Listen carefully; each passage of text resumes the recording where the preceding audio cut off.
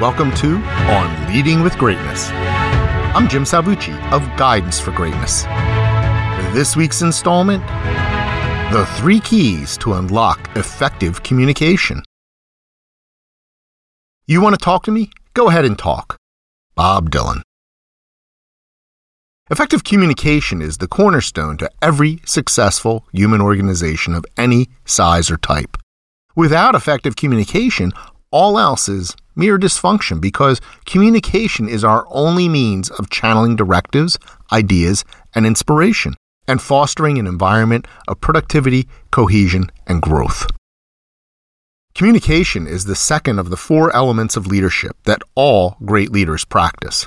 The 4 C's: character, communication, compromise, and collaboration. Moreover, at the core of impactful communication reside 3 interwoven and equally vital components. The 3 keys necessary to unlock effective communication: message, audience, and clarity. The first key is a valuable message. Simply put, you must have something to say, and that something must be worth saying. Therefore, the best messages are rooted in understandable and relatable values. The messages that bosses deliver fall into 2 primary categories: informational and inspirational. Most are informational, and such messages may at first appear to have nothing to do with values. In reality, though, solid values, while perhaps not contained within the informational message, must undergird it. Here's a quick check. How many times have you reacted to informational emails from your boss with an eye roll, or skimmed through overly verbose messages that make only one firm point: I don't respect your time?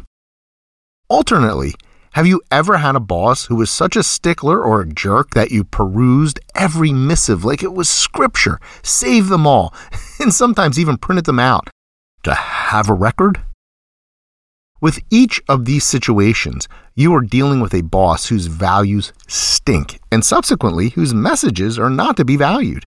They mostly just distract you from the business at hand or generate fear and paranoia, the enemies of productivity.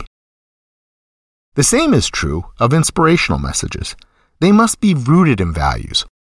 I know of a university president who used to give frequent speeches about good leadership and teamwork. The content of the speeches was sensible, having been written for him by an aide, but whatever value they contained was sapped by the behavior of the president himself. Even as he gave his lofty speeches, he violated their principles, talking down to his people and lording his position over them. The evident hypocrisy could be excruciating for his captive audience, and the messages subsequently just fell flat, with people audibly scoffing as he spoke. Which brings us to the second key of communication: a known and receptive audience. While you must have a valuable message to deliver, you also must understand who will be receiving it, or otherwise you will struggle to connect. Also, your audience must be open to hearing your message. All this requires respect for your audience as well as personal integrity. In short, to whatever extent possible, you must hear from and be sensitive to your audience before they can hear from and be sensitive to you and your message. At that same university I mentioned before, the president would often bring in leaders from various industries to talk to top administrators. For whatever reason, some of these experts assumed they were talking to faculty, which just wasn't the case. This disconnect between who they thought they were speaking to and who was actually in the audience always resulted in a failure to communicate. Moreover, even when the audience is known, the receptivity is pivotal. For instance, imagine that those experts were, in fact, speaking to the faculty. Since none of the speakers were teachers or educators themselves, the faculty would be appropriately up in arms. Even if the message were perfectly sound, it would be difficult for professors to sit through such a professional insult and presumptuous of the speaker to continue in that vein. Here's another truth to keep in mind when considering your audience. In communication, the listener has all the power. I call this the messaging paradox. Your audience can hear you, ignore you, or imagine you said something entirely different from what you actually intended, and you have little say in the matter. The ear is mightier than the mouth. Of course, what the listener hears often has to do with the third indispensable key to effective communication: unyielding clarity. So, you have an important message to deliver and a known audience that is primed to hear it.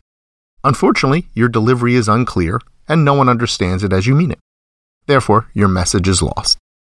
The essence of communication lies not in verbosity or complexity, but in lucidity, ensuring that the message traverses seamlessly from sender to receiver. Would you address a group of English speakers exclusively in German? Would you speak to civil engineers using medical jargon? Clarity is, in part, a function of knowing your audience, since it can differ from listener to listener.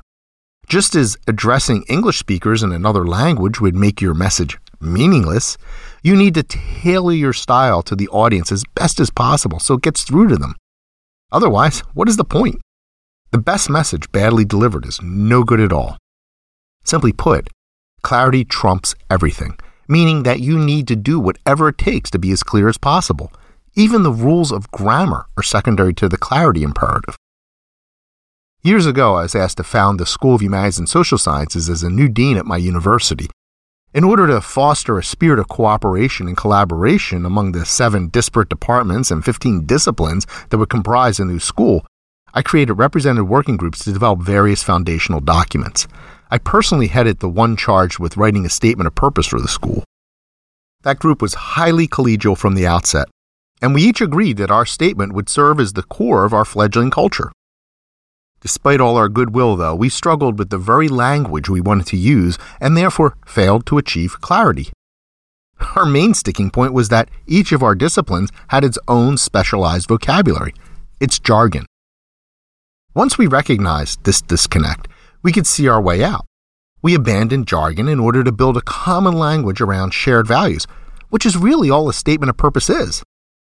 That common language made our message and values clear, and the statement could then resonate within our school as well as with students and the general public.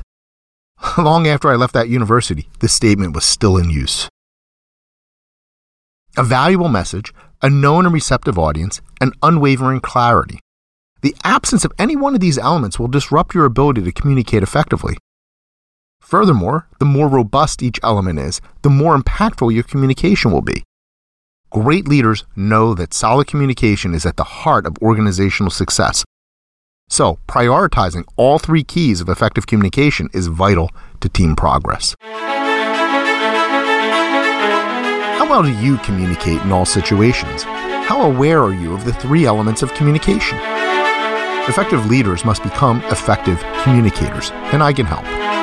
If you want to join the movement to guide young bosses to be the next generation of great leaders, visit guidanceforgreatness.com. Join the conversation by leaving a comment and leave a like or review.